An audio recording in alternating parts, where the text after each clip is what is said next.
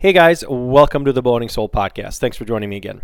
Okay, so continuing on with this theme of slightly going away in the last couple episodes here, at least with the last one anyway, from specifically hunting and bow hunting. I just wanted to talk about a few things, veer away a little bit at least for other things that kind of interest me that I thought might also interest you. So last episode, we had Nick Otto from Huntivore on. Had great conversations with him about different cuts of meat and just not your typical like burger and backstrap kind of thing. So I always enjoy talking to him. He's a foodie. He nerds out on food and cooking like I do. I love it. But this episode, I wanted to talk about like whiskeys and bourbon, which is something that I'm kind of relatively new to. I've gotten into in the last, I'm going to say, year and a half maybe. Not too far into that journey myself, obviously, but this episode, I have Josh from the Stuff and Whiskey channel. Now, Josh and Aaron, they're a married couple. They run Stuff and Whiskey, great YouTube channel, and they're one of the first ones I started watching when I first got into this. And so just to give it a little bit of a backdrop, like for years, I've tried to like Scotch. Like my parents love Scotch, right? They'll have like an afternoon. They're retired, of course. Afternoon hits. They'll sit down with some, I don't know, cheese, crackers, whatever, or like some mixed nuts or something like that, and they'll have their Scotch on the rocks. I have tried for years and years and years to get into the whiskey thing, the Scotch thing, and I just can't. I've tried it neat. I've tried it over rocks. I've tried it all kinds of ways. I can't get it. I don't like it. But the bourbon thing was kind of growing, right? It's popping up all over the place, and it kind of struck me as like, okay, well maybe this is different because I'd never really had a good bourbon, and what really sets it apart from any other whiskey or Irish whiskey or Canadian or Scotch or whatever, right? So, and we talk about this in the episode, but I went to a local liquor store and I said, hey, give me like a good representative bourbon that someone would, not scoff their, the nose at or whatever. And I just want to know like what a good representation would be so that I know whether A, I do like it, or no, it's going to go into the pile of, I definitely don't like anything that has to do with whiskey. And, the bottle it gave me, it's a brand called Basil Hayden, and I was like, okay, this is different. I like this. This is very cool. And then that kind of started this whole journey of like, I'm going to try different bottles. I'm going to try different brands. I'm going to try different, flavor profiles, that kind of stuff. So it's like a little mini hobby, I guess, that kind of got not that I need other hobbies, but here we are. So about a year and, like I said, 4 months or something like that into this. And I've watched a lot of channels. I've watched a lot of stuff. But, Stuff and Whiskey, I come back to all the time.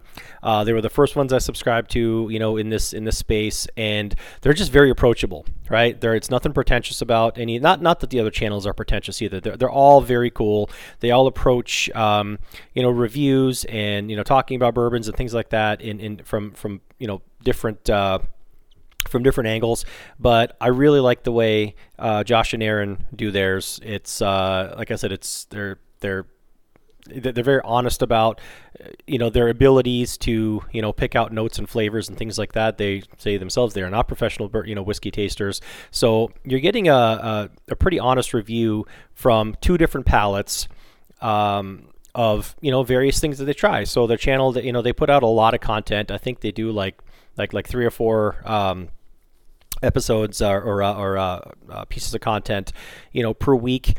So it'll be either, trying this one bottle or doing like a blind tasting, head to head, or diving in on a topic. And it's really informative. I really, really enjoy watching them. And I've been trying to get them on the podcast for, it's been like 6-7 months probably, right? It's probably been, it was before hunting season probably, or maybe like right in the beginning of hunting season. So it's been a while. They are extremely busy. I am extremely busy. And finally today, Josh was off of work, and today's my one day off of work, and Erin was working, so she couldn't join. But I'm like, man, I don't care. I just want to talk to you guys. Let's do it. So we got we got the podcast done midday. It was great. super cool getting to actually like chit chat with him and nerd out about all the stuff that is interesting to he's way far more knowledgeable about all of this stuff, but it's still cool nerding out with someone that has like similar interests, and yeah, I'm really glad we got to connect. So Josh, thank you for coming on. I really appreciate it. Aaron, I wish you could have been on too, but yeah, I'm still gonna I'm definitely gonna keep watching you guys. I look forward to all the content you guys produce, and I know even the minimal amount of content that I put out compared to like other people, I know how much effort it takes, and for these guys to do it, it's a lot. So definitely go follow Josh and Aaron, Stuff and Whiskey, on the YouTube channel.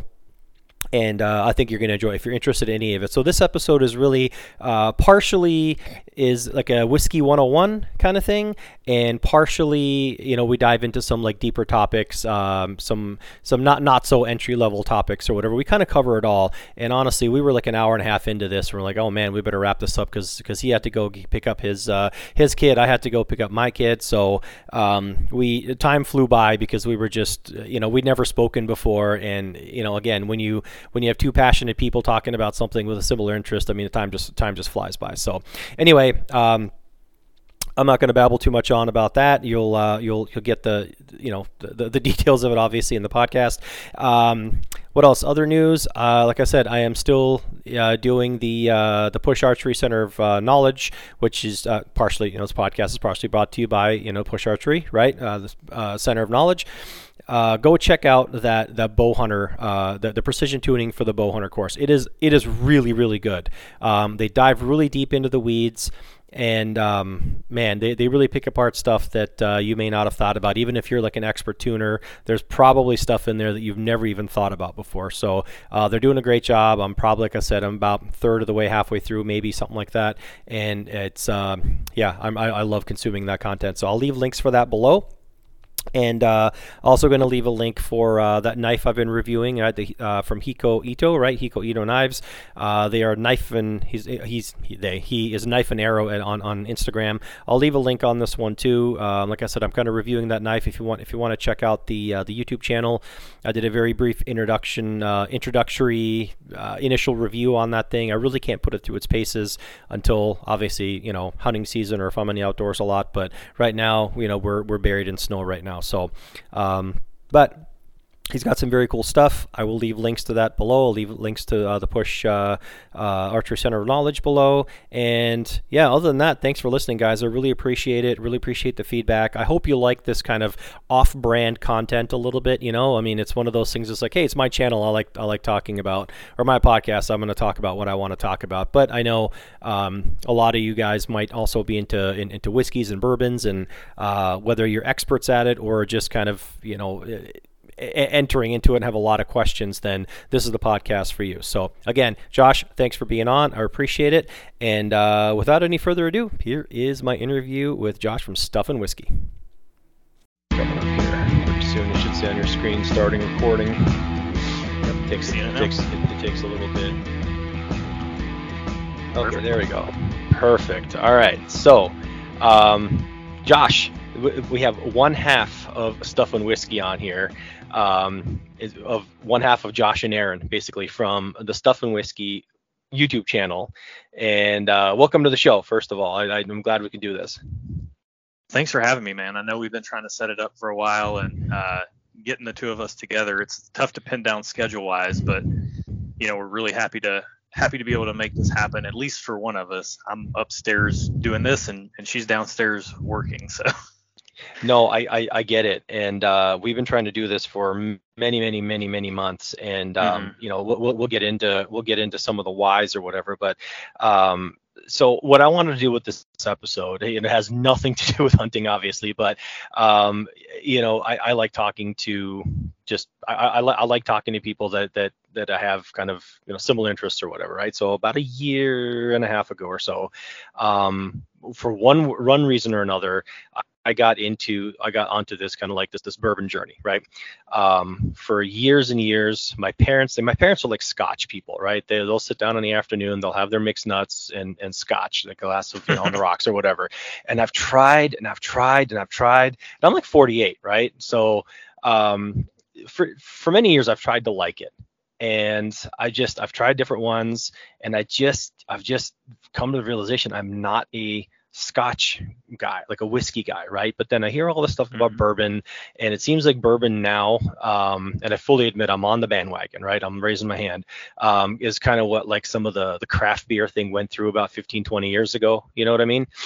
And it's super popular. It's always on my radar, and I'm like, you know what? I'm gonna try. I'm gonna try this, but I didn't really know the differences and stuff. So I started, of course, watching. Well, I mean, where else do you go nowadays, right? You go to YouTube.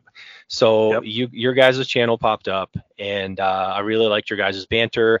It wasn't pretentious. It was very informative, that kind of thing. I'm like, all right, I can kind of get into this.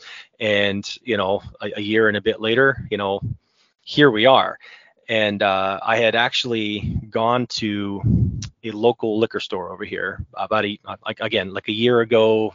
I'm going to say like Thanksgiving-ish, a year ago, and coming into the holiday season. And I went in there and I said, look, I'm not a Scotch guy, but I'm trying to understand this bourbon thing. So point me to a shelf that has, or point me to something that a quote unquote actual bourbon drinker would go and drink and not kind of scoff their nose at, right? Don't give me the bottom shelf. Don't give me the top shelf. Just a good representation of what this really is, so I can understand once and for all whether I like this or not. And then he pointed me at a bottle of Basil Hayden, right? So took it home, and I know it's not your favorite. It's not my favorite now anymore, but it was a good kind of entry level. And as soon as I sniffed it, I'm like, okay, I get it. This is not the Scotch that my parents drink. No, it is not. It is not. It's totally different. So with that said, I kind of want to treat this episode as a bit of a beginner's guide to, whiskeys and, labels and, bourbons, that kind of stuff. So maybe we can kind of, I'm kind of jumping the gun here. Even though I did kind of introduce you guys as, stuff on whiskey, we can kind of just jump into that real quick. Like, you want to tell a little bit about yourself, and Aaron, of course, and then just kind of a quick kind of recap of your channel. Yeah, man, I think that you hit a lot of the highlights, and I was really glad to hear some of the things you said about it come through, because when we started this thing, it was really the type of thing where when we got together, we both come from semi-creative backgrounds. I feel really weird calling myself a creative. It feels super pretentious. But we both were photographers in former lives, as I like to say. And I've had a camera in my hand since I was 15, 16 years old, and I'm 39 now. But when we started the channel, 37. And it was the sort of thing that, we would sit around in the evenings, and I would have a pour of bourbon, and I would let Aaron try a drink of it. And right around this time, I was probably getting deep nerd, as I like to say it. I was really going overboard the last, year or two before that, really immersing myself in the bourbon scene. But I had been involved in bourbon since like the early 2000s. Went to college in Western Kentucky, in Bowling Green.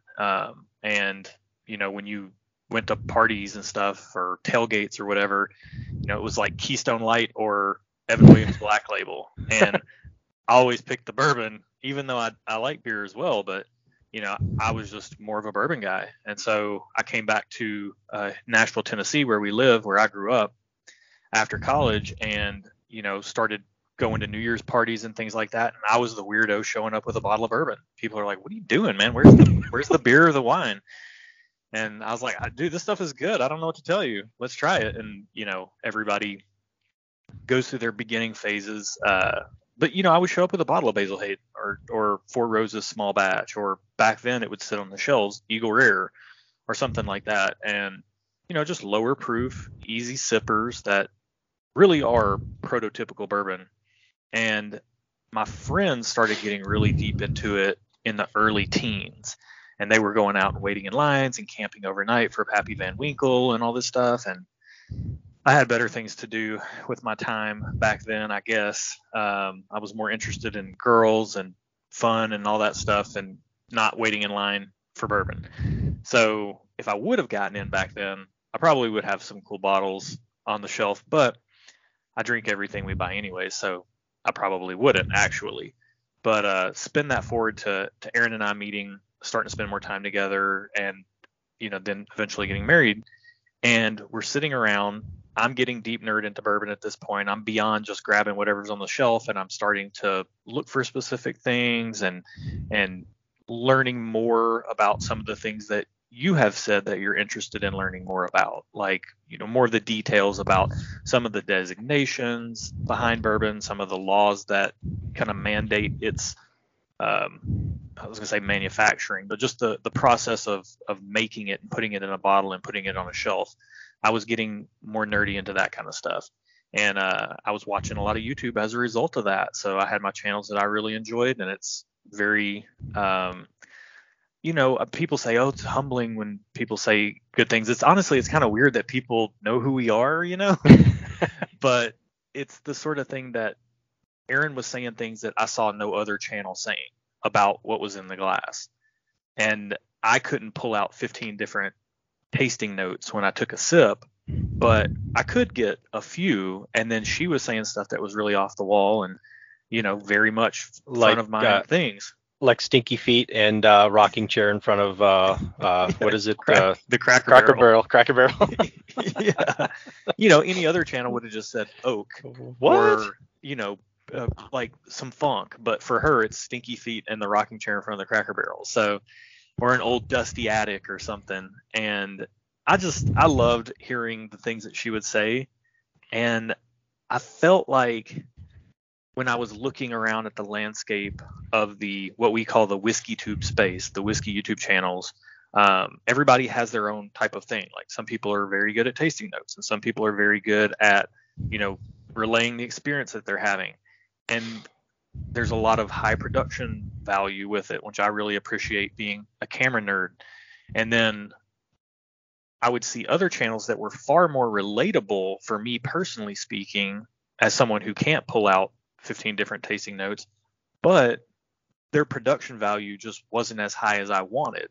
Mm-hmm. So I thought, I think I can do high production value, but we could try to bring a more approachable perspective to the world of whiskey, particularly bourbon and rye, because I'm more of a bourbon guy and Erin is more, as we joke, the rye guy. But yeah, she's a rye girl. So that was kind of the genesis of the channel. And to hear that it comes across that way, like we haven't lost that, we haven't lost that approachable demeanor that we have, and we haven't gone too high level with our tasting notes. We really try to make sure that the content that we're putting out there is first and foremost fun for us to make, because if it wasn't, it wouldn't be sustainable. But then in addition to that it's hopefully helpful to people who are watching it, because it kind of goes hand in hand with the production value thing. But, we put a high level of production value out because we feel like it's respectful to the audience that's watching the videos. And then we want to make sure that the content we're covering is also helpful for people, because we don't want to waste anyone's time, because we realize that time is very precious for people. So, man, that's where it started about 2 years ago, as we're talking right now, maybe a little bit longer than that. And there was a lot of laying the groundwork to kind of get the channel geared up and ramped up. And, we put down a lot of runway, so to speak, to make sure that we could produce and release content on a regular basis with variable schedules and things like that. And we launched the channel in April of 2021. And yeah, it just kind of took off from there. But, we're still the same people that started the channel. We joke all the time, we're not professional whiskey tasters, but we sure have a whole lot of fun with it. And I know I've been talking for a minute here, but I would like to just say, I want to thank you for having me on. And I know that you said you're just getting into this, and obviously this is a hunting podcast, but, I'm not a hunter myself, specifically speaking, but I have a family full of hunters. I'll never go out by myself, but I do go out with family members when they're going hunting. Not bow hunting, unfortunately, but multiple different kinds of other hunting. And, in my mind, after a hunt, you come back, you just, kick the boots off and you sit down with a glass and you kind of recall the tales of the day and everything. And it's hard to beat a glass of bourbon in that scenario in my mind. Yeah, totally. I like, yeah, I like that. It kind of gives that whole like hunting camp kind of feel, you know what I mean? Mm-hmm. But backing up to what you said, it is one of the reasons I started liking you guys, because you what was it, you said something about it, the approachableness of it, because Mm-hmm. you're not like saying, oh well, it has, well, you are kind of getting into a little bit of like, oh, it's got notes of this, it's got flavors of that kind of thing. But I think the way you guys, especially the way Erin does it too, is it's more, she's saying, okay, well, this gives me a feeling of dot dot dot, right? Mm-hmm. And it kind of puts you into a visual space. It feels like I'm in, like you said, dusty attic, and then you immediately know. You may not be able to pick out the exact, like, you may not be able to know like the exact terminology of what that's supposed to be, but it puts you in a time and place and gives you a feeling of, if you sip this is the feeling that you're going to get. So I'm like, oh, this is a fresh approach. Not that there's the other channels. I watch a few others, but I haven't really seen any of them that are like really pretentious. I'm sure there are, but I don't know. I guess you guys were like my first, so you're my favorites. Yeah. Funny enough, I don't think I can recall of any channels that are pretentious. I just think that people are really good at different things. And yeah. Hey, if I could taste a glass of whiskey and get more than 3 tasting notes off of it, believe me, I would have a channel where I was telling you, 10 or 15 notes if I could, but I can't do that. And Erin especially can't. And she doesn't, and I try, but she just doesn't care to try. She's just going to say what comes to front of mind. And, my favorite thing for her when we smell something and she goes, smells like whiskey. And then we take a drink of it and she goes, tastes like whiskey. Yep. Straight up. Yep. And especially oat vanilla caramel smells like whiskey. Yep, exactly. Yeah, and especially if most of the things that we drink are blind, because we want to try to be as unbiased as possible. So we have systems in place that keep us from knowing what we're drinking until we do the reveal, which is a lot of fun for us. Hopefully helpful for the audience, because we're not just giving the same tasting notes that you might have already heard. If it's, for instance, if you're drinking Jack Daniels, anybody who knows Jack Daniels tasting notes is going to tell you, like, I can tell you Jack Daniels tasting notes right now without having a glass in front of me. But if I had a glass in front of me, I would taste all those same things, the banana bread, the brown sugar, the vanilla. Like, it's, if I'm looking right at it and drinking it, that's one thing. But if it's totally unknown to me, we hope we're giving different types of notes. And if it's something special, and by that I mean something that people pay a lot of money for, or wait in line for, or enter raffles for, or heaven forbid pay 3 or 4 times the amount it's actually supposed to be, like paying $300 for a $60 bottle of bourbon, then, and Erin just says, well, smells and tastes like whiskey, it kind of demystifies some of the I don't know of any pretentious channels, but there can be some, as with any hobby, there can be some pretension in the, hey, I got this thing that's hard to find, you don't have it, or look at me, I've got this thing, and it's, you're going to get me started on like social media culture now and stuff, but there's so much look at me, which is a really ironic thing to say for a guy who has a YouTube channel. But, we really try to frame our content around being helpful and informative, while hopefully trying to be a little bit entertaining, versus, just posting up on Instagram like, here's a cool bottle I got. And that's cool to celebrate too, and no shade at that, but it lacks that helpfulness that I want to have tied to content I'm putting out there. Yeah, it's crazy. We can visit some of these, like, what an allocated is and all that stuff a little bit later, but it's fun. It's kind of funny. Like I started working because my normal shift, so like Friday, Saturday, Sunday, right, and Wednesday. But then I was like working, so Tuesday, Thursday I work part time. My buddy just down the street, he owns this. It's like a butcher shop, deli, soup, sandwiches, all that kind of stuff, right? So and I love to cook, so I'm like, oh great, I get to go sit there and make food all day long, right? But he's got like a ton of wine and a ton of bourbon there. He's got a huge bourbon selection, right? Because he's big into that now too. So So there's always cool stuff coming in, and we kind of nerd out about that stuff.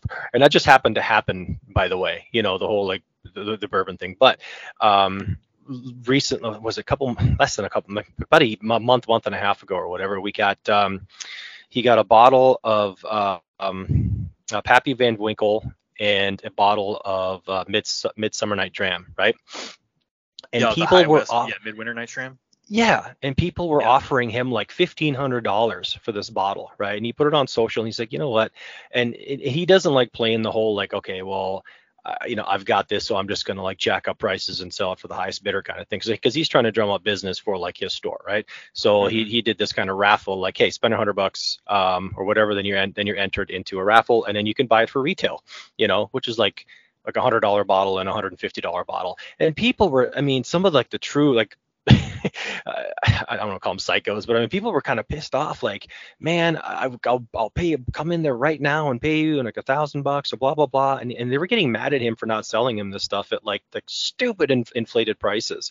And he's like, I'm not going to do that, but this is nuts. I mean, it's just, it's just bourbon, and there's, and some of it, again, like you could taste it and it might be the best thing that you've ever tasted. I could taste it and be like, it's okay. It's no better than the wild turkey sitting next to it, because that maybe my palate isn't as developed or whatever, you know what I mean? But there's that whole market, that whole aftermarket thing, secondary market thing was just kind of blew my mind. Like I didn't even know something like that existed. Yeah, and it's, I'm not a gamer guy, but I have friends who are into video gaming, and they've dealt with this in regards to, boy, I'm going to really butcher this, but whatever PlayStation is out right now, maybe 5 or 6 or 15, I don't know how many they're making now, but sounding well beyond my age at this point. But it's just, I was never a big video game guy, but my best friend is, and he's like, many generations ago got sick of people just buying stuff because they could buy it and then turning around and selling it for profit because they bought it all, and now they have all of the supply, and it's, it happens in so many hobbies, and I don't know if it happens in hunting hobbies, but I think it really permeates all kinds of hobbies where, if like, let's just say, there's some like, crazy nice craftsmanship over under shotgun that, my dad wanted to buy to go do pheasant hunting or something. Great. Awesome. That's really cool. But there's only so many of them. So then if somebody buys them, eventually, once the supply is gone, those prices could start to rise. And then, it's this commoditization of things that used to depreciate. Used items used to be more inexpensive than new items. Yeah. And in the last handful of years, it seems to have switched a little bit on us. And the same thing happens with bourbon, not in the sense that it is used, but if you own something that, as an individual, if you own something that a store sold you and it's hard to get, well, now you can turn around and technically illegally resell that because you don't have a liquor license. So it's not like selling a PlayStation 5 or a really nice handmade shotgun or something like that. But you can turn around and you can sell that highly coveted, prized bottle for, again, the Pappy Van Winkle thing is a perfect example, because those bottles, depending on the year it is, are going to range in cost anywhere between $80 and $300 if you get it at suggested retail price, but they resell for $1,000 to $1,500 to $2,000 to $3,000 to $4,000 to $5,000. And if he wants to hang on to that 2022 Pappy Van Winkle until 2032, just the fact that it's 10 years older is going to make it infinitely more collectible and expensive to purchase. Oh, sure. Yeah. And especially in this space too, where individual like year to year, batch to batch, right? I mean, there's when you kind of really start nerding out on this, right? Guys start to see like, okay, I don't know, pick a distillery or whatever, right? They have a certain batch that they make, and I don't really fully understand it now. I mean, I kind of do, but and they'll make that for, I don't know, however long the run is. And then when they make the next kind of batch, theoretically it should be the same, but batch to batch, well, there's kind of differences in how it tastes and how it smells and that kind of stuff. So it's not even just like the brand and the actual product. It is the batch to batch of that product, which theoretically should be the same, but it's not. So then you also have that going on underneath all that, driving some of this. You got to have this batch, but not that batch. Like batch, I don't know, what do they say? What was Elijah Craig now, right? This A123 I keep hearing about, right? I don't know. Are they going to have an A124? I don't know how that works. But then is it going to compare to this one? Because this one seems to be highly lauded, Right. Yeah. 100%, man. It's, this is the mega nerd stuff that I do enjoy on a personal level.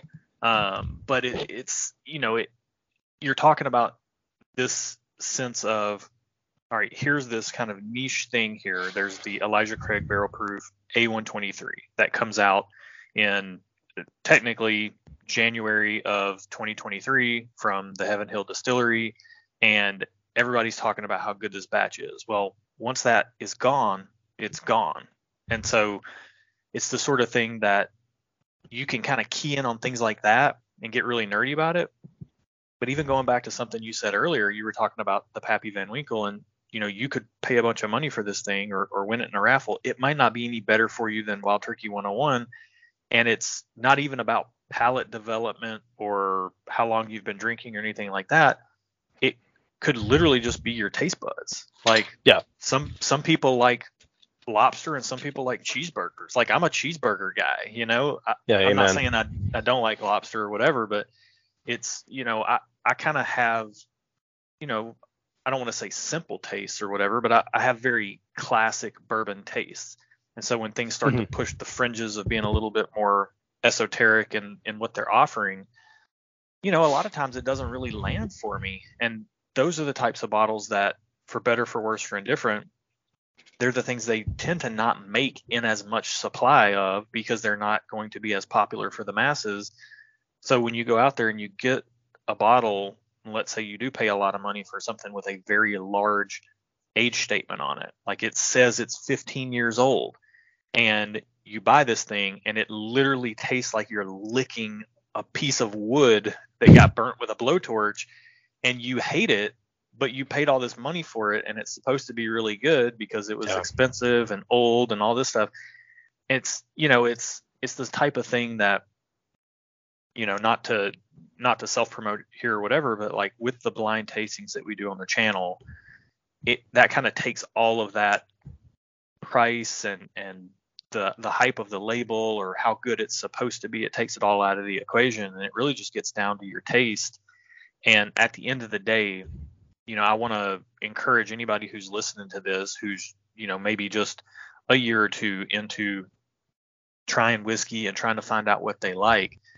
Nobody can tell you what you like except yourself. You got to trust your own palate.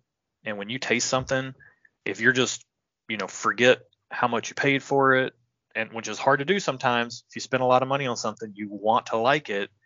And, if it comes across weird or sideways for you, if you paid a lot of money for it, sometimes that's, them's the breaks, but it's an expensive learning lesson. And that's why I always really try to steer people toward, start with some of the beginner stuff.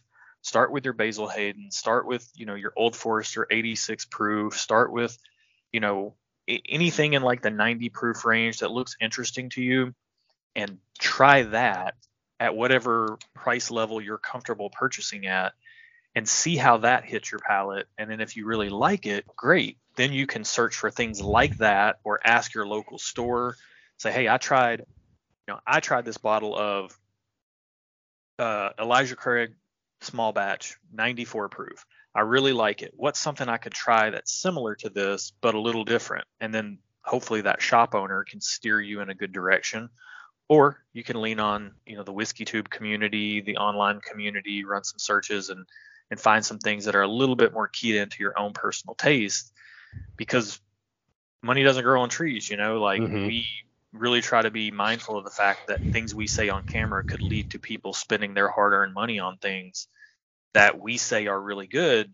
So, we always try to speak to why we enjoy something rather than just say, oh, this is so good, you got to get this. We try to say, oh, this is so good because of these reasons. You got to get this if you like this type of thing, rather than just making these universal statements, because you're dealing in matters of taste. It's not as objective as, I was about to say something like, the pull force on like a bowstring or something, Yeah. or how much power a certain bow has. That's a quantitative measurable unit of something, whereas taste is entirely subjective. Yeah, absolutely. You know what I realized, Josh? We're like 26 minutes into recording here. We haven't even talked about what makes a whiskey and a bourbon a bourbon. You know that? This is what happens this is what happens when we start like all of a sudden like doing this like nerd out like word vomit. You know what I mean? So Yeah. so let's do like a 101 here, okay? Mm-hmm. I think a lot of people who are new to this, like they may not know the difference between like what is a whiskey, what is a bourbon, what are the definitions of those, what is a rye, what is a scotch, that kind of thing. I mean, and we don't have to dive like super deep into them, but I mean, you want to just kind of give like the overview of like what the differences are. Yeah, absolutely. And this can even go pretty nerdy and deep in and of itself, but I really try to keep these types of things fairly surface level, because the understanding that you need to have of the categories of whiskey out there are really pretty simple, and people try to complicate it more than it is. And you don't have to do that. You don't have to know all that there is to know about it. Simply put, whiskey is just a distilled spirit that has been aged in a barrel, and the different types of whiskey that you're going to hear about, if you're looking at the shelves, by and large indicate where they're from. So like Scotch is from Scotland, an Irish whiskey is from Ireland, Japanese from Japan, Canada, Canadian whiskey's from Canada. The funny, or not funny, but the interesting thing about bourbon is that it is America's native spirit. There are a lot of legal protections around the term bourbon, because bourbon can only be made in the United States. And it is a somewhat of a misnomer or a misconception that bourbon has to be made in the state of Kentucky, and that is not true. It has to be made in the United States. A lot of it comes from Kentucky because that's kind of where it was born, but bourbon can be made from everywhere. So all bourbon is whiskey, but not all whiskey is bourbon.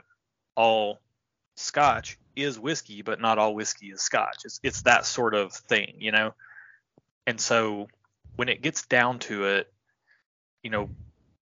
when you go deeper than that, like you go one level deeper, that's where you start to get into the differences of whiskeys. So like bourbon is an American whiskey that happens to be made up of a recipe that is at least 51% of the grain that is corn. Whereas rye is a whiskey that can be made in America or in other places. Canada makes a lot of rye. Poland makes some really good rye. But that specific whiskey has to be made up of a recipe of grains that is predominantly rye. So at least 51% more of the grain that is rye. And so it's, you can get really nerdy, and I'm sure, you start talking about percentages and grains and, mash bills and all that stuff, and it can start to make people's head spin. And I know that because it used to make my head spin, because I would hear people talk about mash bills and I would say, I don't know what that is. I'm checking out of this conversation. So, and that's just a recipe, right? I mean, yeah, it's just, a lot of whiskey is 1, 2, or 3 distilled grains that are aged in a barrel. And so, over in Scotland, a lot of that stuff is just 100% malted barley that they distill, throw it in a barrel, let it age for however long they want to let it age for before they decide that it's ready and they want to put it in a bottle and sell it to you and I. Whereas, here in America, a lot of times you're dealing with at least 2, if not most of the time, 3 grains. It's corn, a little bit of barley, and rye or wheat to make bourbon. And distilleries can pick and choose what they want to use for their grain bill or their grain recipe, or what we nerdy people tend to call the mash bill. And like Maker's Mark, for instance, is a very popular wheated bourbon. And that is to say that by saying it's a bourbon, you know that it's made in America. By saying it's a bourbon, you also know that it's over 51% or 51% or more of the grains are corn, and corn brings with it a lot of sweetness, which is why people like bourbon a lot. It's why I like bourbon a lot. It's probably why you like bourbon a lot. Yep. Yeah. And then a lot of bourbon, the next piece of the puzzle is rye, which is the flavoring grain, but Maker's Mark chose to not use rye. Instead, they use wheat. And wheat is a little bit softer on the palate, kind of gets out of the way a little bit, lets some of the sweetness of the corn shine through a little bit more, which is why Maker's Mark, for decades now has been a very popular bourbon for a lot of people, because it comes across a little softer on the palate, a little less spicy, a little more sweet. And, that's just a decision they've made from their business standpoint to just make all of their bourbon be the secondary grain being wheat. Whereas and it doesn't overpower for like mixed drinks too, right? It's kind of popular in mixed drinks because it doesn't overpower whatever like mixer. So it kind of provides the base, that kind of bourbon, a base of it, and then it doesn't overpower whatever the mix happens to be, right? Yeah, absolutely. And it's funny because in the nuances of American whiskey and particularly bourbon, you start getting into all this percentages of the grains that are involved. But when it comes down to it at the end of the day, this is why I say don't worry about getting too deep on the levels if you don't want to. You're far better off, in my opinion, served to just try it. I used to be big into cars, and there was this thing in the car world called bench racing, where you would look at one car's horsepower and weight versus another car's horsepower and weight, and you compare all this stuff on paper, and it was like we called it bench racing. At the end of the day, without those two cars next to each other and the drivers of those two cars racing to see which car was actually going to win and which driver was going to win, you didn't really know what was going to happen in a race. So when it comes to bourbon or scotch or whatever whiskey you're talking about, it's much the same way. I can look on paper and say bourbon A has predominant corn, bourbon B has predominant corn. They both have to, because they're bourbons. They have to have predominant corn in the recipe for that sweetness. But bourbon A could have rye as the secondary grain, and bourbon B could have wheat, and therefore bourbon B should be on paper softer on the palate, sweeter, all that stuff. But there's a lot of other factors that go into making things work the way they work in the world of bourbon. And bourbon A on paper could look like the less approachable glass, but for your palate or for my palate or for someone listening to this, their palate, it could come across totally different for them. And so that's why I think the best approach to it is one of actual, like, real, we joke around. It was not a joke. We lead off every video saying we're a real world channel for the real world whiskey consumer. Yeah. And that is to say that while I personally enjoy digging into this type of stuff, if Erin were here on the call with me, shoot, you might hear her snoring because she's like, he's talking about mash bills again. Like, I don't care what percentage of whatever's in this thing. Like, I just care if I like it or not. And so we really try to speak to that. And that's why I always encourage people to, and maybe this is a little bit of my Nashville kind of small town vibes coming through here, but just the way I was raised is like, find a store that's local to you that you can talk to somebody there on a regular basis, and you can tell them what you like, and then they can guide, like that guy that helped you when you went in and said, hey, I'm looking for something, like, I don't want the bottom shelf, I don't want the top shelf, just point me towards prototypical bourbon, let me see if I like that. And he pointed you towards Basil Hayden. And that's honestly where I tell a lot of people to start too, because it's better than the bottom shelf stuff. It's not a top shelf item. You can get your hands on it pretty much anywhere, and it is very much the archetype of what bourbon should taste like on a very basic level. And you can start there, and then if you like that, we can spin off from there and recommend a dozen other bottles that you should check out, depending on what it was that you liked about that bottle of Basil Hayden. Yeah, and that's a good segue too. So like a prototypical kind of flavor profile, right? What someone would say a bourbon would be was and again, this is a very very very like common denominator, basic level here would be, you got oak. Typically you got a lot of vanilla. Typically you got some caramel and the sweetness, right? I mean, that's and then after all of that, then if you have kind of a more, and I tried to pick out some stuff unless it's like really really like popping through. I can't pick out things like, oh, like apple, and then some people can pick out the difference between like, oh, this is like a dark fruit or like a red apple versus like a green apple, or like you say sometimes it's like a Jolly Rancher, but this flavor Jolly Ranchers versus another flavor Jolly Rancher. I'm like, I can't taste that. Banana sometimes will pop out, if it's pretty predominant. Cherry, that sort of stuff. So I think that's why I liked it compared to some of the, like I said, the scotches that I tried in the past, because scotches to me just seem like bitter pears, like I get pear, I get like it's kind of bitter citrusy. It's not my thing. But once I started drinking these, the bourbon side of it and the rye side of it too, I'm a fan of some of these ones that you guys have suggested. Like I love that Bullet Rye. I tried, and the only other one I tried was that Tattersall Rye.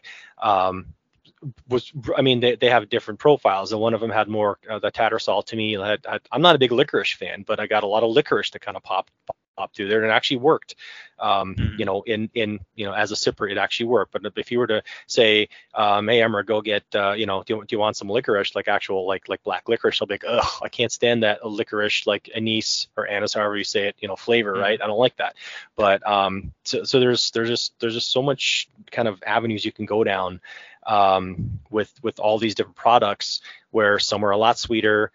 Some, like you say, taste like, oh man, this just tastes like all I'm tasting is like charred oak and nothing else, and it's kind of ruining it for me. Some of it can be bitter.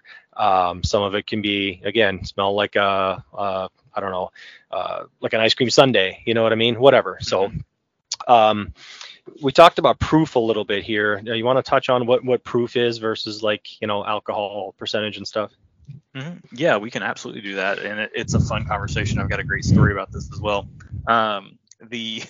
So proof and ABV, or alcohol by volume, are just two different ways of explaining the same thing.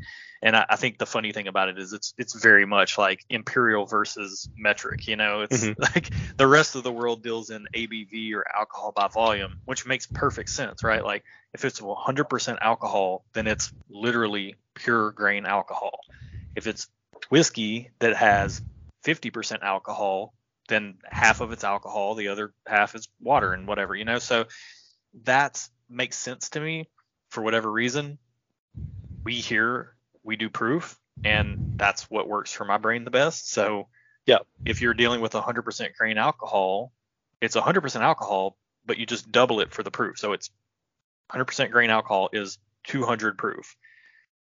To be whiskey, specifically to be bourbon, you have to be at least 80 proof, or 40% alcohol by volume. If it's any less than that, even if it applies to all the other rules that make something a bourbon, if it's 79 proof or less, it's not bourbon. So that's just some of the standards that they have to abide by to make bourbon. But the Basil Hayden analogy is a perfect example of a good starter bottle, because it's 80 proof. It's literally the floor of proof that you're going to get. And when it comes to sipping whiskey, I guess this is a really good point to make, is that you should drink it however you want to drink it.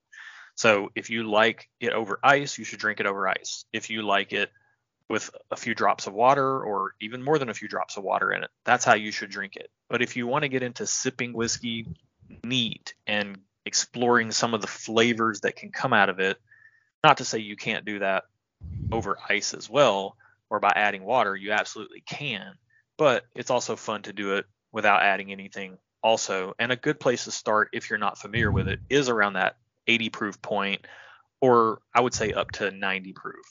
Kind of leave that as your cap for the time being, maybe up to 95 tops, and give yourself a chance to acclimate to what you're drinking, because it's going to burn. Like if you have more proof, it's probably going to burn more unless it has a reason why it doesn't. Like it's been very well blended by someone, or it has age to kind of round out that proof point and make it come across a little bit softer.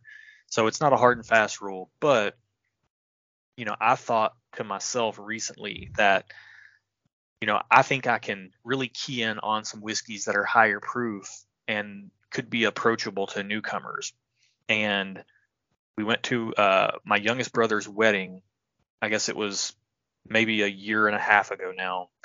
And we're at the wedding. I have a pour of whiskey neat. My wife Erin has a pour of whiskey neat.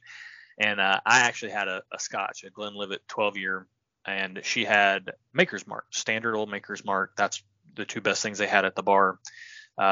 Coincidentally, in Minnesota, we were up there for my little brother's wedding, and so. Oh, no kidding. yeah, I got some family up there. Where were you guys? Let me ask. Oh, okay. Yeah. We weren't where they lived. We have family all around in Egan and Lakeville or Lakeview. But I can't remember. It was a wedding at a golf course somewhere just a little north of the cities. Okay. So we were up there. We're at the reception where we've each got a pour neat, and we were talking to my stepsister, or not my sister-in-law, and she's like, I don't know how you guys do that. And I was like, oh, well, these are actually both really approachable pours. Like, do you like something that's a little bit more sweet, or do you tend to like drinks that are a little bit more, tempered sweetness and maybe a little bit more savory or something? And so she told us, I tend to like stuff that's a little bit more, not so sweet, not like sugary sweet. And I was like, okay, well, let's steer away from the Maker's Mark then, because that's a pretty sweet pour.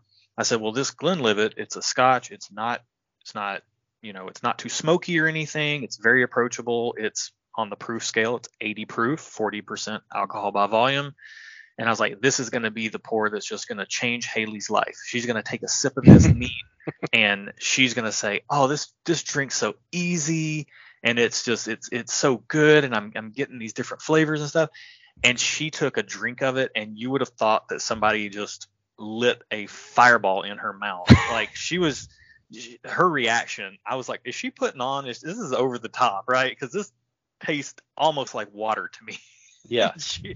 and she was like, oh my goodness, that's so hot and so sharp and everything. And I was like, okay, you are drinking alcohol. Okay, you're sipping alcohol, and it's room temp, so it's going to come across different than if it were over ice.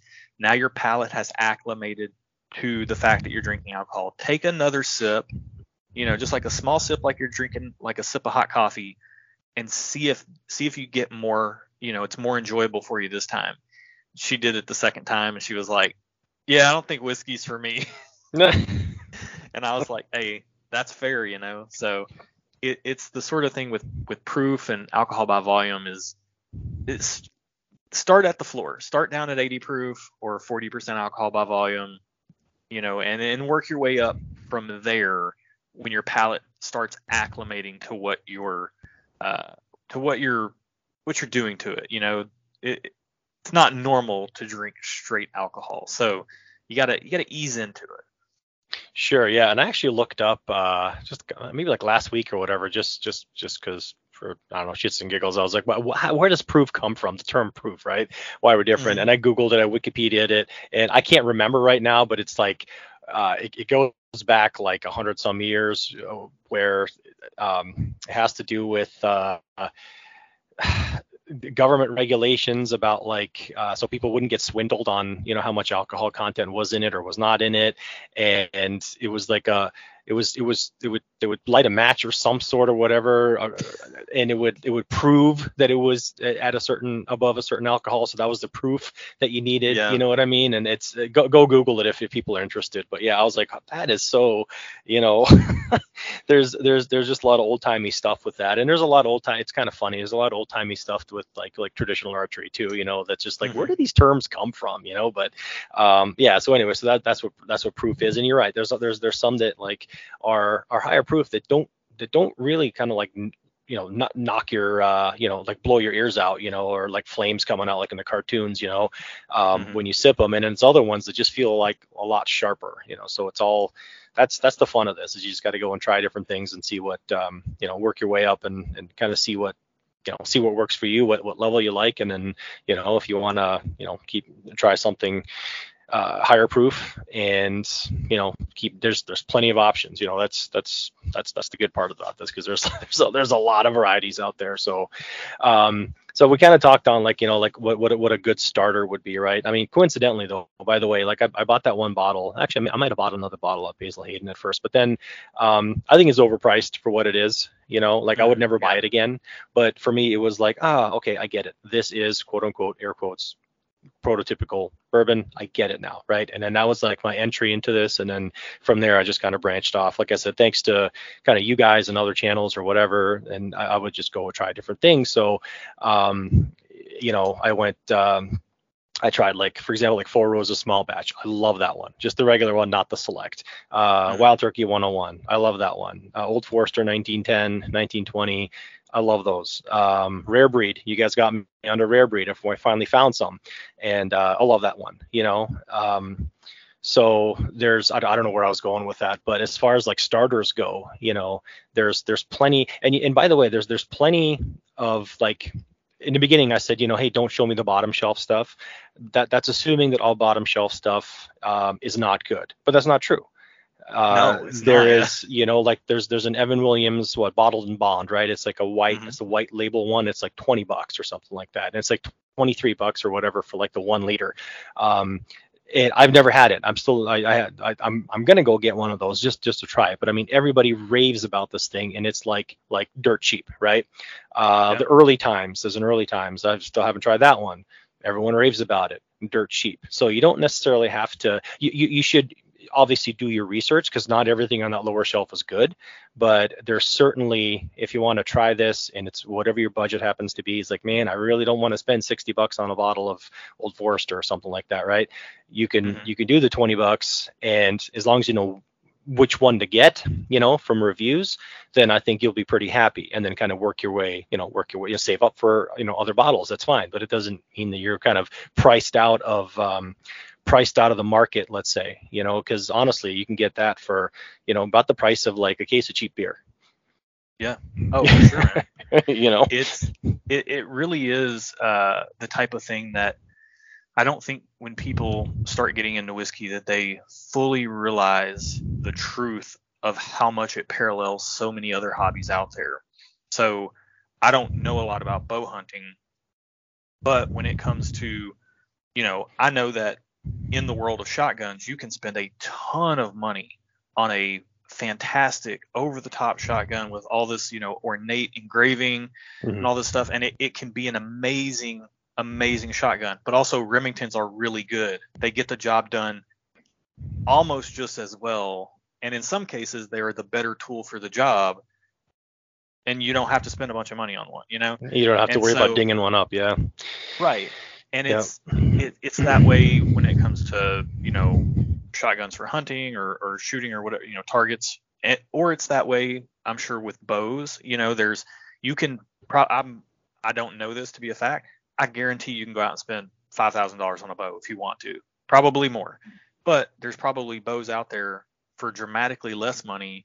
And I'm sure there's some on the very low end that are junk, but I'm sure there's some value superstars that are out there that are just like that good old faithful, just the trusty, reliable piece of gear that you can count on. And then you can spend a little bit more or a little bit more, and you can get something that has, it's more full featured. It might have something that really fits your needs more specifically. But then, as with every hobby, at some point you're going to hit that point of diminishing returns where, could I spend 2x of what I'm going to spend and get a quote unquote better bow or a better bottle of whiskey? Yeah, you can, but it doesn't mean it's going to do anything different for you than the one that cost half the money, because the one that costs half the money is very serviceable just as it is. So then what is the reason to spend more money? Well, maybe you really appreciate that company. Yeah, exactly. And if you are budgeting to, let's say it's a monthly budget, weekly budget, whatever you want to say, the one that may be cheaper that you're like, hey, this is just fantastic. This is great. You can make your dollars stretch for multiple, bottles of that versus like another one where you're like, man, I really got to save up for this one and only bring it out on special occasions. So yeah, no, absolutely. That's off the top of your head, then, and we can kind of get into. I kind of want to knock off. We kind of tipped our toes in a little bit, but we talked about starters. We gave a couple good suggestions. If you want to give a couple more, maybe, and then I kind of want to get into like let's do it. I know everybody does this, right? But I'm okay doing it too. Like the everyday sipper, like good starter, everyday sipper versus like, hey, this is like a once a week kind of treat. And then the this one I bring out on very, very special occasions, right? So this is, and again, this is different for everybody, but according to Josh, right? So this is your list and your list alone.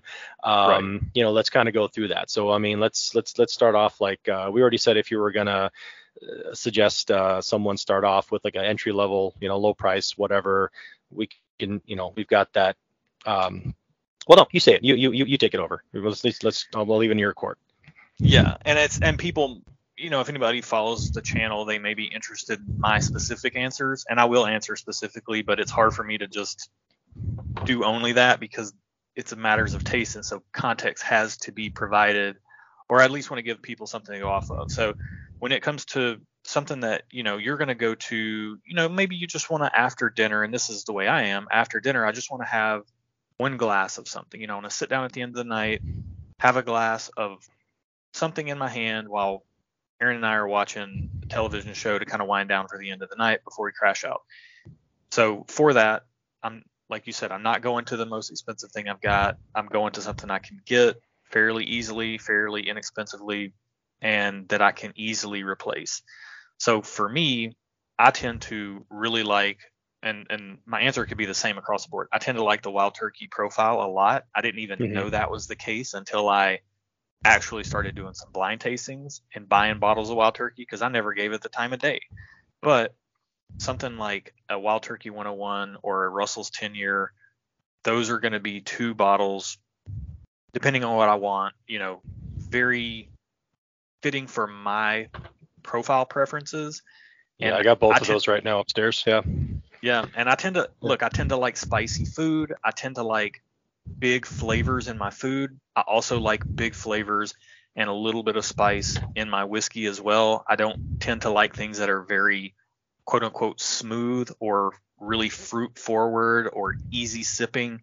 That stuff comes across a little bit boring to me, personally speaking. John, I think you and I became best friends over the internet, by the way. So, but keep going. And that's just my preferences, right? But other people, when they drink whiskey, they want it to be smooth and fruit forward and way more approachable. But yeah, I mean, it's you got to think about what you want and what you tend to like the most. So for me, I might say something like Wild Turkey 101, or one of my new favorites that is not available in every market, but it's trickling out to more and more markets by the day, I'm sure, is a bottle called Green River Bourbon. About $30 or $35. It's 90, I think it's 90 proof. It may be 95 proof, but it's kind of like a horseshoe shaped bottle in a weird way. You'd have to see it. It's a horseshoe on the bottom, and then the shape of the bottle mimics that from the way up. So the front of it is flat, and then the rest of the bottle is curved. But it's out of Owensboro, Kentucky, and they're making really good bourbon, and it is relatively inexpensive. I know a long time $30 for me was a lot to spend on a bottle of whiskey, and now we're way off the train tracks now with that. But starting off $30 can be a lot of money to spend. I realize that. And so if you do like something that has a little bit of spice, a little bit of character, Green River or Wild Turkey 101 is a great place to start. I would say if you are that type of person that tends to like your whiskey more smooth and sweet, then it's, you really can't go wrong if you can find a bottle of Buffalo Trace in your market. Grab that. If you can't find Buffalo Trace, grab you a bottle of Bowman Brothers small batch, and it should be about $25 or $28. I would also recommend checking Evan Williams 1783. That's a really good easy sipper. You can get those for about $17. And I had one more that was, if you try any of those and you like them, then definitely check out Early Times Bottled and Bond if they have it in your market, because it also is very sweet.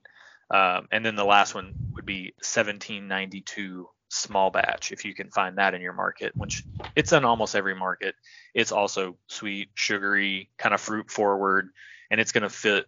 Those are all going to fit the profile of something that's more sweet and smooth compared to something that's a little bit more spicy and full flavored, like a Wild Turkey 101 or that Green River. Yeah. How about your once a week treat, let's say, right? Something, it's not like an every day, every night kind of thing, but you're like, man, I'm gonna up it up a little bit. It's Friday night, Saturday night, whatever, and little more, I don't know, a little more developed flavors, that kind of thing. What are you reaching for? Yeah, so we're going right back to Wild Turkey, man. I'm going with Wild Turkey Rare Breed. Rare Breed, exactly. Yep, I was gonna say. Yeah. Yep. Yeah, man, it's so good.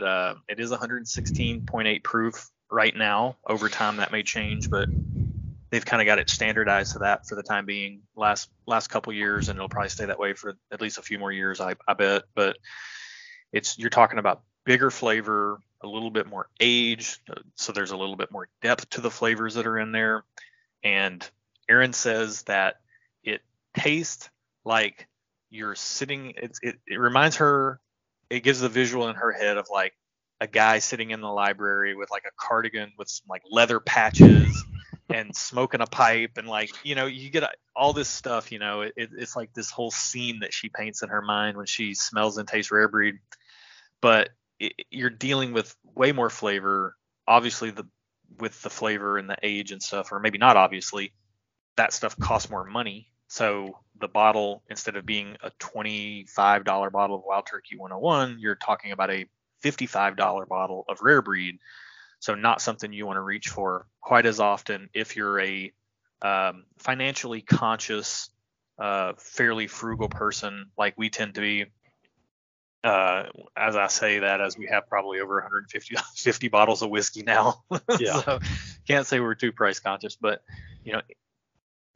that's where our hearts are. We don't want to spend a ton. So, reaching for something like a Rare Breed or something like a Knob Creek 120 proof single barrel or a Russell's Reserve single barrel, those are the types of things that we would reach for on more of like a weekend night, just to enjoy something that's a little bit more proofy, a little more flavorful, maybe not as easy to replace budget wise, or some of those single barrels that I mentioned, which is a whole other can of worms. It's a single barrel of whiskey that fills those bottles. So once that barrel is gone, those flavors are maybe close in other products from that company, but never exactly the same.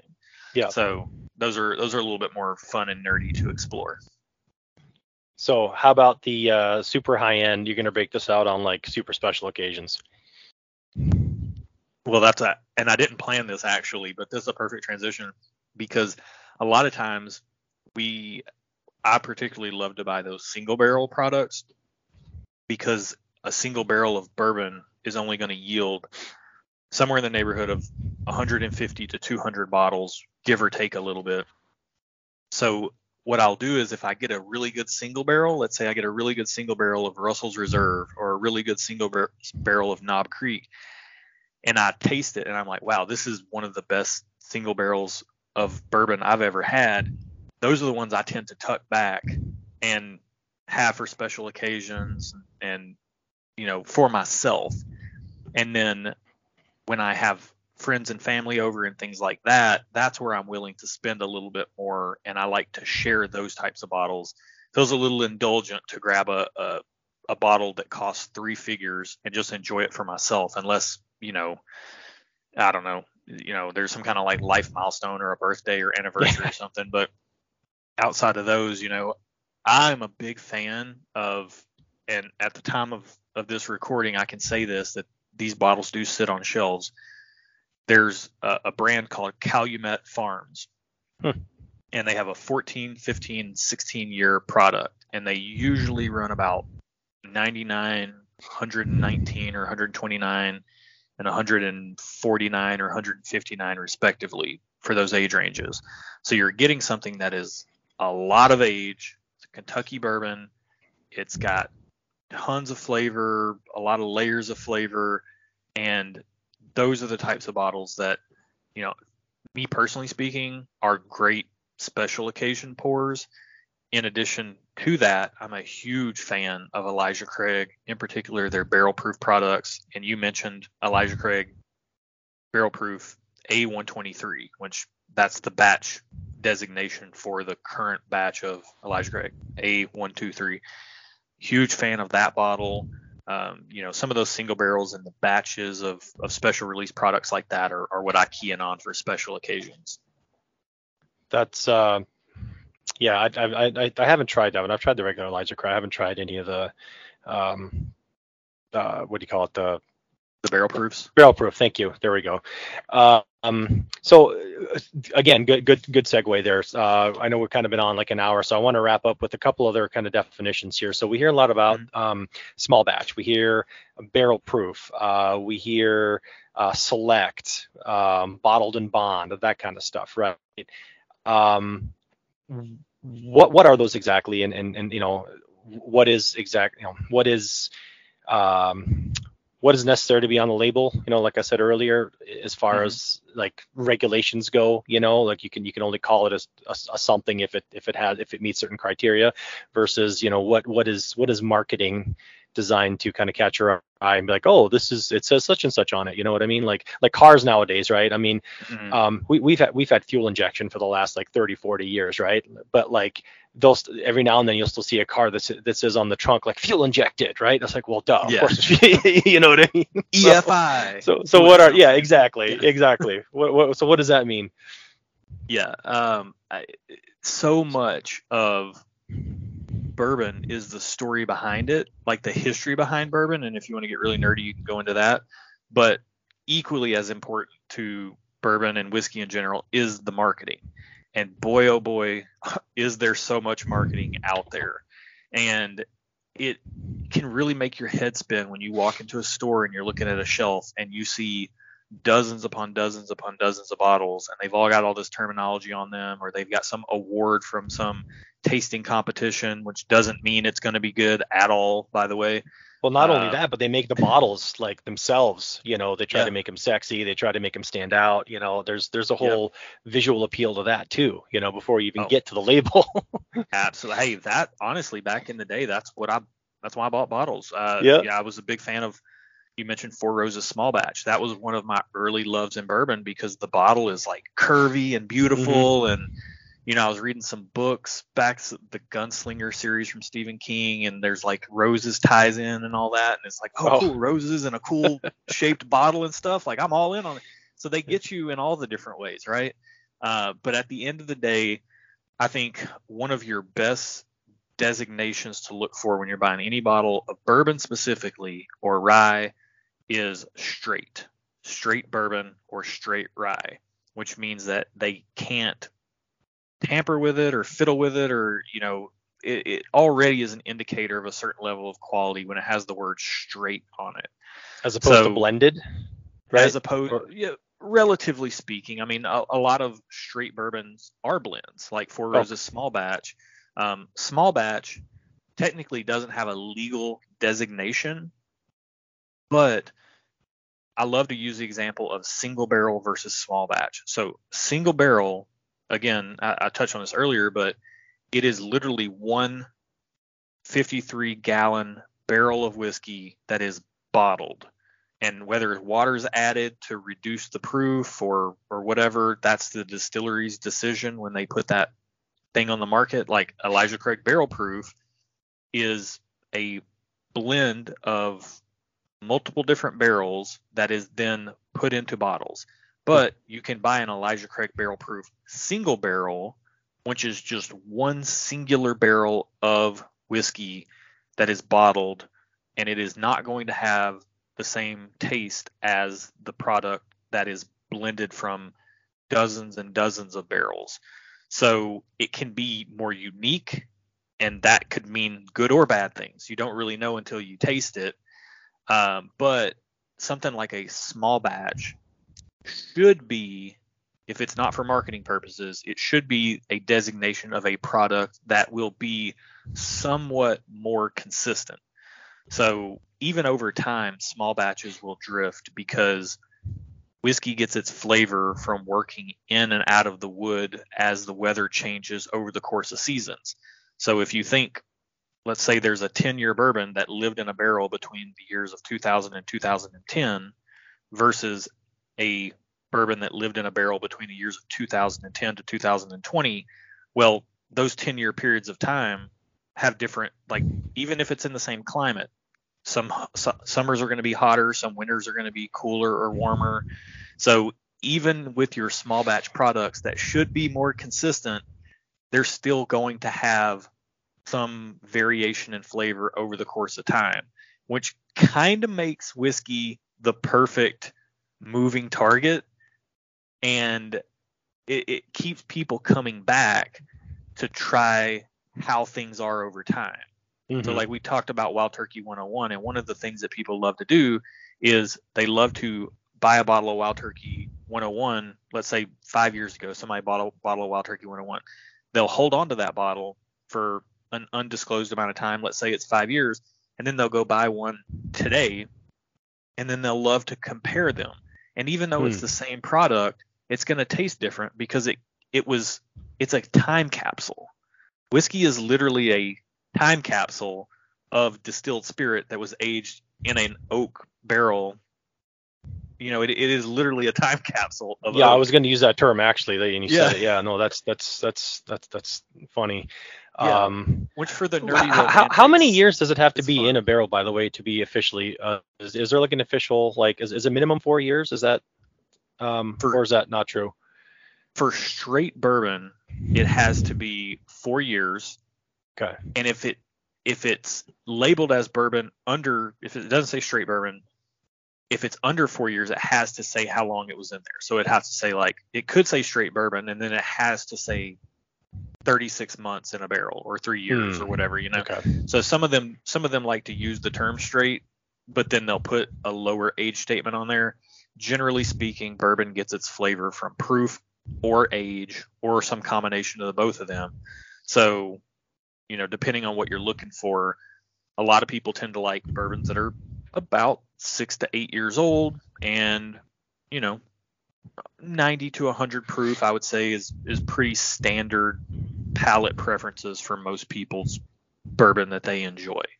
But, you know, if you have a bourbon, technically speaking, a bourbon only has to be aged in oak for a few minutes. I think Pabst Blue Ribbon has a bourbon that on the bottle literally says that it's been in a oak barrel for 1 minute. No way. And technically it is still bourbon because it is a distilled spirit that has been aged for 1 minute in new charred oak barrels. Yeah. Wow. It's ridiculous. So yeah, that's why you have to watch out for some of the terminology, because so much of it is marketing. But I think the big ones really are small batch, should indicate more consistency. Single barrel is going to tell you that there's going to be a little bit more variation as you buy that product over the period of time. But if you find, like, let's say you go to the store and you buy a Four Roses single barrel today, and you get it home and you try it, you just love that bottle. It's everything you ever wanted a bottle to be. Go back to the store and buy another one now. Don't wait 3 months till the bottle's gone, or if that's the only bottle you're drinking, you know, a few weeks or a month or whatever.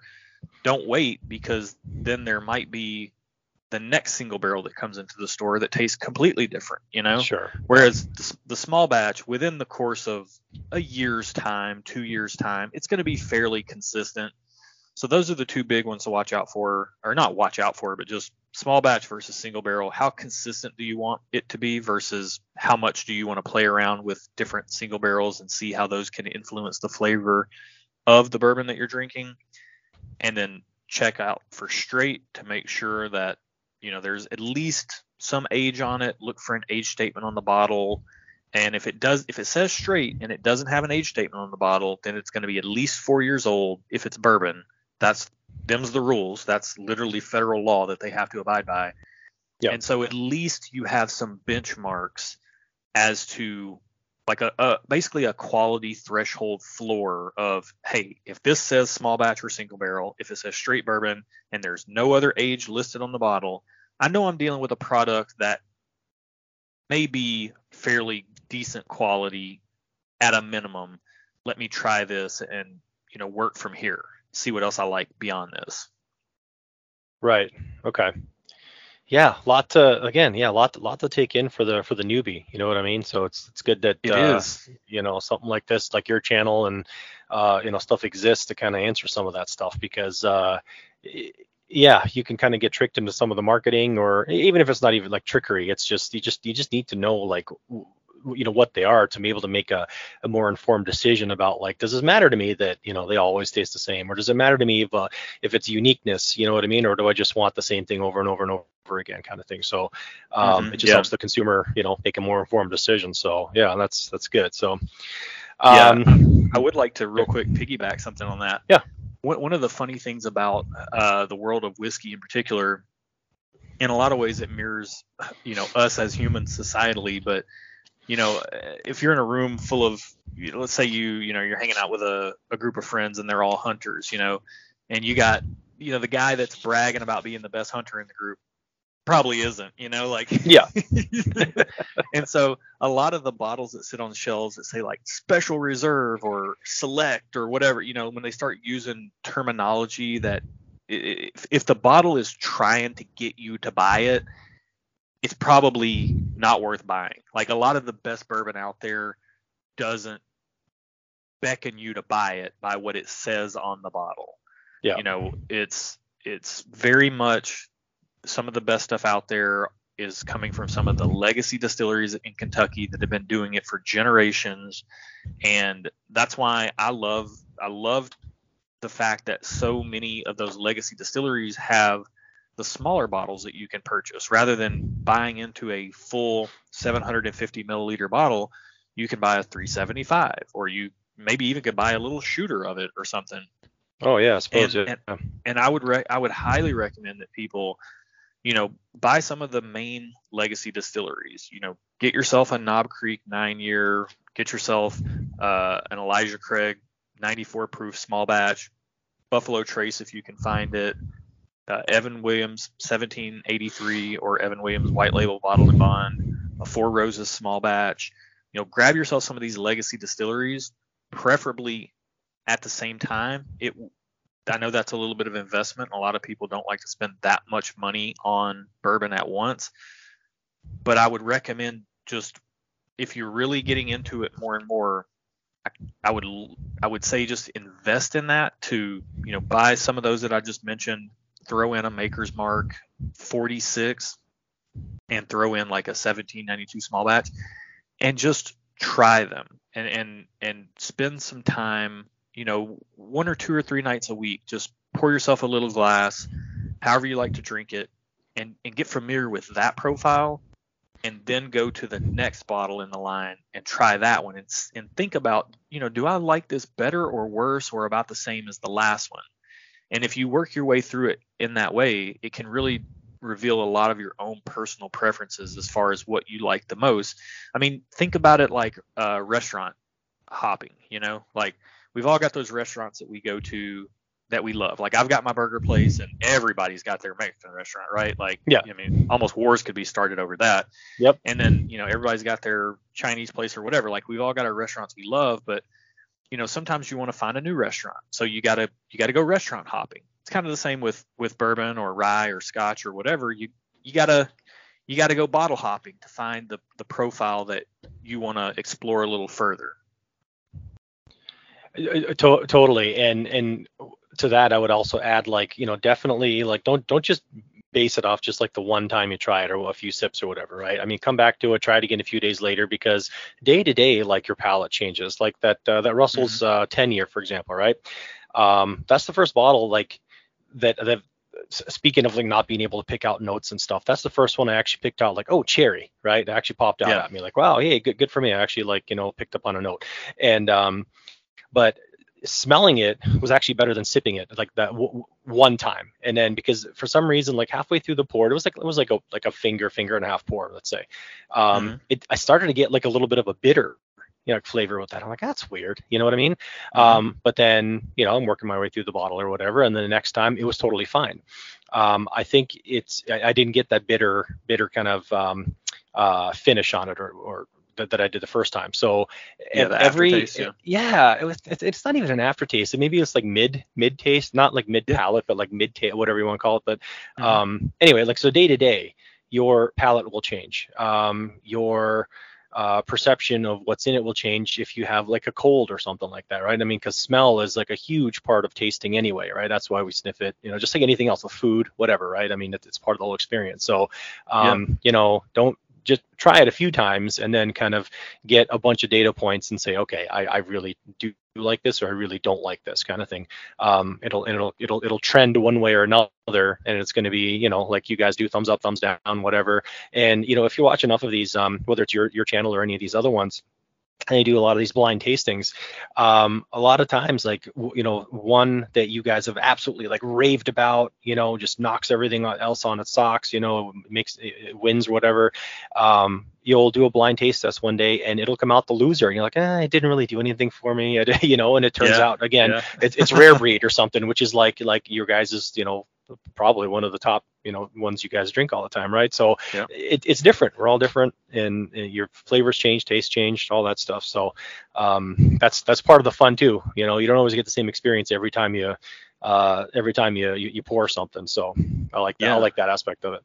And it honestly, it's a shame. Well, it's not a shame. It's actually awesome that you made. That's the best point of the whole episode, by the way. It's a shame it happened. It's a shame it happened this late in the episode, but we kind of have to get through some of this other stuff to actually bring up this point. But you're absolutely right. It's actually made me reconsider in my own personal life how I react to certain restaurants and things like that. So very much what you're saying is true. Whiskey, rare breed in particular, we drink a fair bit of it.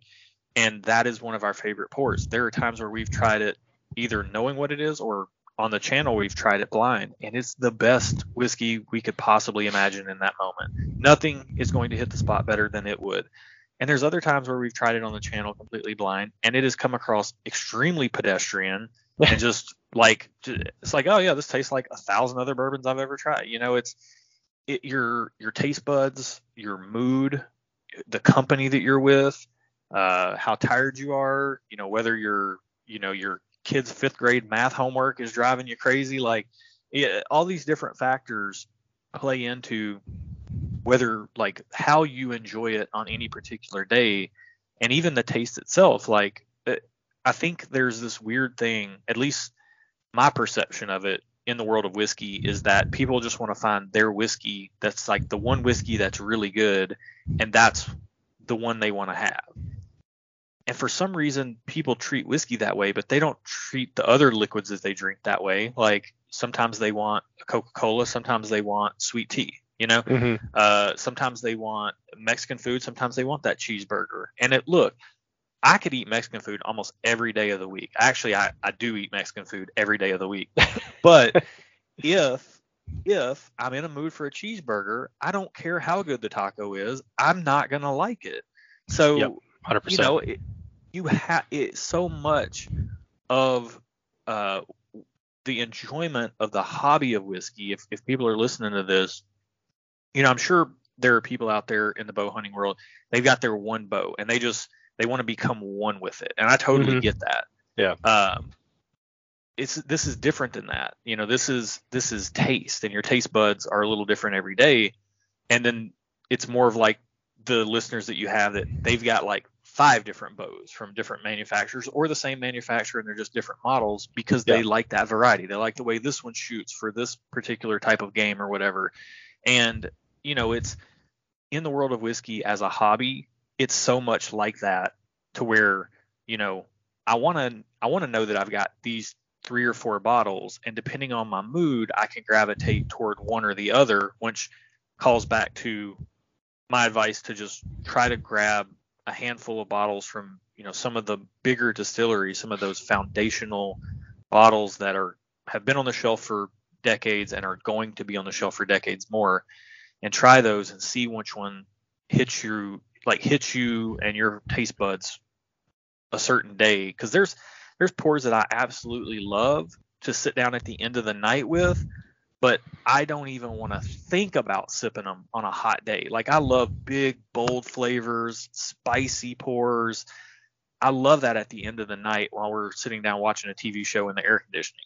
But if I have to be hanging outside with my family on 4th of July, throwing cornhole and, just hanging out and stuff, dude, I need something that's easy sipping, generally sweet. I might even throw it in a glass of tea or something. Like, I got to have something that's a lot more approachable. Sure. So, it's different tools for different jobs, right? And whiskey's no different. No, absolutely. And just to prove the point too, like if you watch your channel, like I really like your responses to sometimes some of the reveals, right? Like your reactions to them, like, really crack me up, because you're like, oh my God, like, no way, like, it just blows you away, like there's no way in hell that was the the whatever, because it just the shock of like, what, that was that, and it just proves the point that we change daily, if our tastes change daily, kind of thing. And if you were to do the exact same kind of comparison, let's say like the following day, the results may be completely different. Absolutely. And we try to highlight that too. We try to speak to that, and we've even, sometimes I'm not always the best at it, but I really try to make a point of putting a whiskey in a scene when we're tasting it on the channel, and just saying like, oh, this is the type of pour that I want to just sit down with and really spend some time with and unpack, because there's so much going on.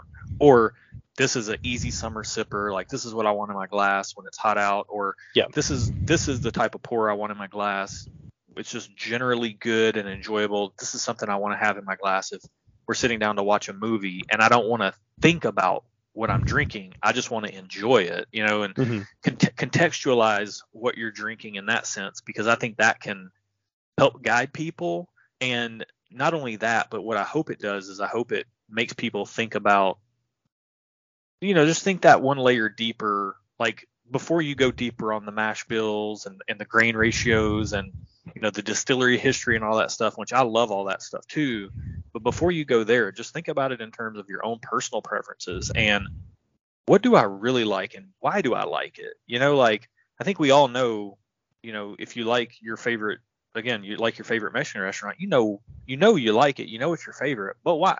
I know for me, it's that particular restaurant that we like to go to. Their food just seems to have more flavor than the other ones, and I tend to like big flavors in my food. So who knows? It's probably MSG, but it's great. That's what I know. And so that's where we go. So when when you think about it in terms of your whiskey, like, you got to think about how, like, what is it that you're liking about it? You don't have to have a bunch of flavor notes and you don't have to be able to articulate everything that you're thinking, but I think everybody can just generally say, oh, this is sweet and it's easy sipping. Or they could say, oh, this is this kind of like, some people like that bitter note, and I like that bitter note, and I like the fact that this has some spice to it, and it doesn't have to be so high level all the time. And hopefully what we do brings it down a little bit, to a more approachable level. But more than all that, I hope it inspires people to think about their own preferences, not from such a heady tasting note space, but just from more of a real world, for lack of, a better word, approach to it. Because it's, at the end of the day, it doesn't matter if I can get more tasting notes than you can, or any of your listeners, or whatever. Whiskey is the type of thing that you can enjoy by yourself, but it also has a whole community around it, like so many of these hobbies that we love. I mean, for God's sakes, we're on a podcast about bow hunting, right? Like, there's community around this. There's people watching Aaron and I talk about whiskey on YouTube. Like, it's way more about that community that surrounds all these things, and the relationships that can come into your life through them, the bridges that they can build, more than like exactly how many tasting notes are in this, or if you and I think the exact same thing about a glass or whatever. Like, that's just the fun stuff to nerd out about together. But it really is whiskey is a very communal spirit, and that's what I like about it the most. Yeah, I do. And I got to say, like, usually like YouTube comments are like the absolute like bottom cesspool of humanity, right? But I read a lot of the comments on your channel and stuff, just to see what people are thinking of your opinions and how much people are paying for certain bottles in their markets and stuff. And it doesn't seem to be that way. So fingers crossed, knock on wood, or I don't want to jinx you guys, but it typically is a more friendlier crowd than like, oh, you're a bunch of idiots, what the hell are you doing, like, Yeah. That tends to devolve in YouTube. So, but well, listen, man, I know you got to go pick up your daughter. I got to go pick up my daughter pretty soon here. So anything we haven't really touched on here that you want to touch on real quick before we wrap it up? No, I think that kind of last point that I talked about was really it, and that point that you made about taste differing. But yeah, at the end of the day, I would encourage people. It's a fun hobby. It's a slippery slope, so be careful. As far as spending money on trying the next bottle and the next bottle and the next, that's the slippery slope I'm talking about. But it can also be a slippery slope, and I'm always conscious of the fact that there may be people that are listening to this that may have a problem, and it's, to me, it's a self-limiting hobby because there's only so much I can drink. I'm 39 years old, going on 40 here in just 2 months. And, if I overdo it, I pay for it dearly the next day. But, there are some people that do have a real problem with this. And there are people in my family that have that. And so I'm always sensitive to that. So if there's anybody listening to this that, we're sitting here talking about all the good stuff about it, but, drink responsibly always. Yeah, it is alcohol. And have a good time when you want to have a good time and everything. But if you struggle with it, like, there's other hobbies, like get into anything else, get into bow hunting, like go deeper down that rabbit hole. Yeah. So, I always try to caution people of like, just try to be mindful of that. That's something that's always in the back of my mind. And, but yeah, I mean, for the people that are, we say whiskey curious, the people who are whiskey curious, it can be a really fun hobby, and it's a really good community around it. And yeah, I would encourage you to explore it a little bit more, try things different ways, again, over ice, neat, with a few drops of water in it, and enjoy the journey, because that's really what it's about. Enjoy the journey and the community around it. With any hobby, it can be something really special if you approach it with the right frame of mind and the right expectations. But it's a lot of fun. Perfect. Where can everyone follow you guys? Stuff and Whiskey, Stuff AND Whiskey, not Stuff in STUFFIN, not that one. I'm from Tennessee. I kind of roll it together. Stuff and Whiskey. Yeah, Stuff and Whiskey over on YouTube. It's Stuff and Whiskey, and we're on Instagram, and we're not really on Instagram all that much, but I check it every few days. But really, the YouTube platform is where we exist. And if you happen to get more plugged into the hobby and you feel like you want to be more involved and all that stuff, then we do a little bit more of like virtual events and things like that through our Patreon community. But that's next level stuff. You don't really have to worry about that if you're just hearing this for the first time. Just check out our channel. Check out a lot of other channels. There's a lot of great channels out there. I'll be the first person to tell you guys that we are not the channel for everybody. You're probably going to find other channels that you might like more, or you might like worse, or whatever. But just like with matters of taste in bottles of whiskey, you got to find the right channel that you click with and you like their approach and their way of speaking about what they're experiencing and all that stuff. So yeah, shop around a little bit, have fun. I will leave this as my parting thought. I watched an interview recently, and a guy was talking about he was specifically speaking about a hobby, and he said, everybody just wants to be happy, and a big part of being happy is having fun, and a big part about having fun is just finding things to be interested in. And when you have those interests, they fuels your passion, which leads to you having fun, which leads to you being happy, and it's a self-fulfilling cycle. Right. And it was kind of a heady thing to talk about in as silly a hobby space as this particular thing was. But I was like, wow, that is actually really profound. Like, this guy's just talking about enjoying this hobby, but really it's about just finding something to be interested in. And then, boy, if you can get plugged into the community around it, then that'll really add to the enjoyment of it all. But, I think we as adults, we all have a lot going on. So if you can find some things that you can just have fun with and enjoy and share with other people, then that's a beautiful thing.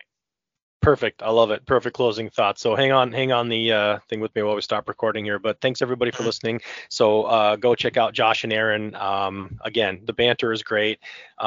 Just everything we've talked about. So a great channel. Go check out other stuff. Reach out to them or whatever if you've got any questions. I'm sure if you're trying to get into this, certainly don't reach out to me because I'm not the expert. But find other avenues and stuff. But with that said, thanks everybody for listening, and I'll talk to you next time. Thanks.